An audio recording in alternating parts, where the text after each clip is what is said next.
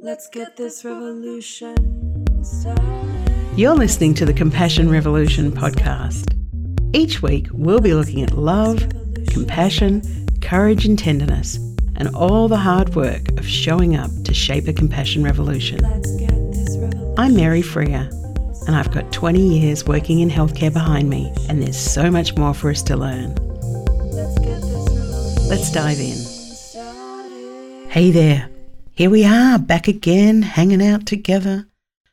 I was reading this paragraph from E. Cummings last night, and it said, "To be nobody but yourself in a world which is doing its best night and day to make you everybody else means to fight the hardest battle which any human being can fight and never stop fighting." Wow. I felt all at once encouraged and, a bit braver. I kind of stood up a bit straighter, as if I had found my spine and lifted my chin and expanded my chest. I love moments like that. Do you have moments like that? Suddenly you feel, a few centimetres taller. Yeah, the world does seem to be working day and night to slice us up for different presentations. But there's something else very frightening that is happening in the world right now, and it's a kind of splintering and breaking. And it's got me worried. In the last few weeks, I saw the President of the United States of America tell those 4 congresswomen, all women of colour, to go back home where they came from. You'll remember it was all over the press. By the way, one doesn't have to be a natural-born citizen to be a member of Congress in America. And more importantly, one doesn't have to be any kind of citizen to have an opinion about the US government, but just leaving that aside, these 4 women that I'm talking about are known as the Squad, and they're all duly elected to Congress to represent their constituents. These women are not going to be silenced. Just like many women have come before them and been threatened with censure from this current President of the United States. Anyway, what happened after that was a hashtag became viral, and it stirred up a lot of alt-right energy on Twitter, and there were a lot of hateful comments spewed forth.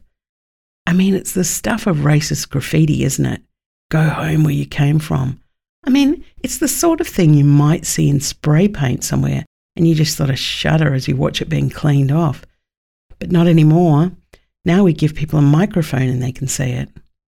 What we were seeing in that little instance is a methodology that is tried and true. And it works like this. Someone powerful creates anxiety and hostility by breaking people apart. They go, you see them over there? They're not like us. We're different to them. And they're trying to take something away from us. And so we get the right to speak about them in whatever vile way we like, because they're not us. I want to read you something. It's called Bridging and Breaking.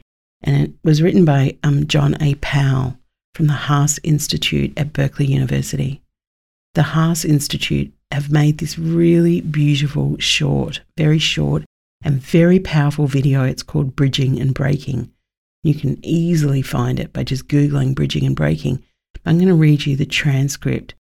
If we were sitting alongside each other today, my friend, I would pull the video up on my iPhone and I would say, hey, watch this, it's really powerful. You know how friends do that with each other?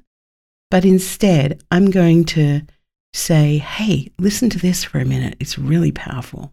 So I'm going to read it to you.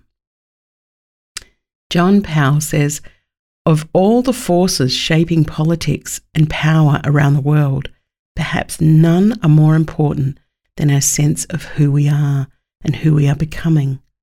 We're in a period of accelerated change in at least 4 areas: globalization, technology, the environment, and demographic change.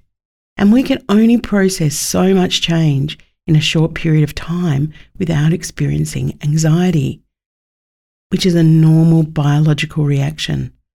But how we respond to that anxiety is social. Our response is greatly shaped by the stories presented by leadership and through culture. These stories speak to our deepest values and our core beliefs about who we are. many of which operate at the subconscious level. We can respond to these changes either as a threat or as an opportunity. The first response is breaking, and the latter is called bridging. Breaking can create this deep fear of other groups, and making it easier to accept false stories of us versus them. Breaking perpetuates isolation, and it hardens racism and builds oppressive systems, while driving our politics and institutions towards an anti-democratic and inhumane practices. But the other response is bridging, which calls us on to imagine a larger, more inclusive we. When we bridge, we see demographic change and our diverse identities as positive and enhancing who we are. Bridging calls on us to engage in healthy dialogue and requires us to listen deeply. Bridging does not mean abandoning your identity. Bridging means acknowledging our shared humanity, rejecting that there is a them, and moving towards a future where there is instead a new us. For when we bridge, we not only open up to others, we also open up to change within ourselves, where we can participate in creating a society built on belonging. It's really powerful, this idea of bridging and breaking. I want to help build a world where we bridge and belong rather than break and divide. We can do it at a micro and a macro level. And I see this breaking and dividing happening all the time in politics, in our systems of care, our communities. And I encourage us all to be bridges.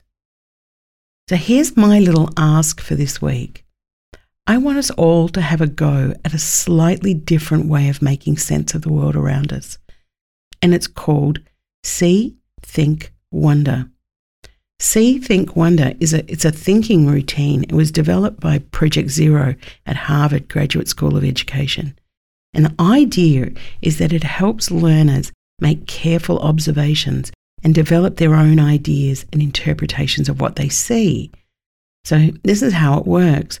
Over the next week, maybe choose one or two occasions, maybe as you watch the news, or as you listen to your colleagues talking in the lunchroom, or maybe you see the homeless woman pushing the supermarket trolley full of all those dirty plastic bags, or maybe it's when you see that man who is tormented by voices that have him calling out in public, or maybe the women in hijabs getting on the tram, or maybe that guy who comes into your emergency department, you know, the one that is deeply paranoid and angry from meth.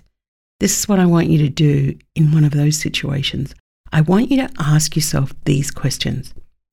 What do you see? What do you think about what you see? And what does it make you wonder about? What do you see? What do you think about what you see? And what does it make you wonder about? If we can stay curious and build bridges, we're halfway there, my friend. Until next week, may you be well, may you be happy, and may you be a bridge that gets us all over to the other side. Have you heard about our 2-day Compassion Revolution conference being held in Melbourne on the 10th and 11th of September? We've got the most amazing lineup of international speakers. Grab your ticket at compassionrevolution.care and you can read more about how you can join the revolution. This podcast is a production of Freer Thinking, and our theme music is produced by Iris Latour on I Love You Let's Party. Viva la Revolution!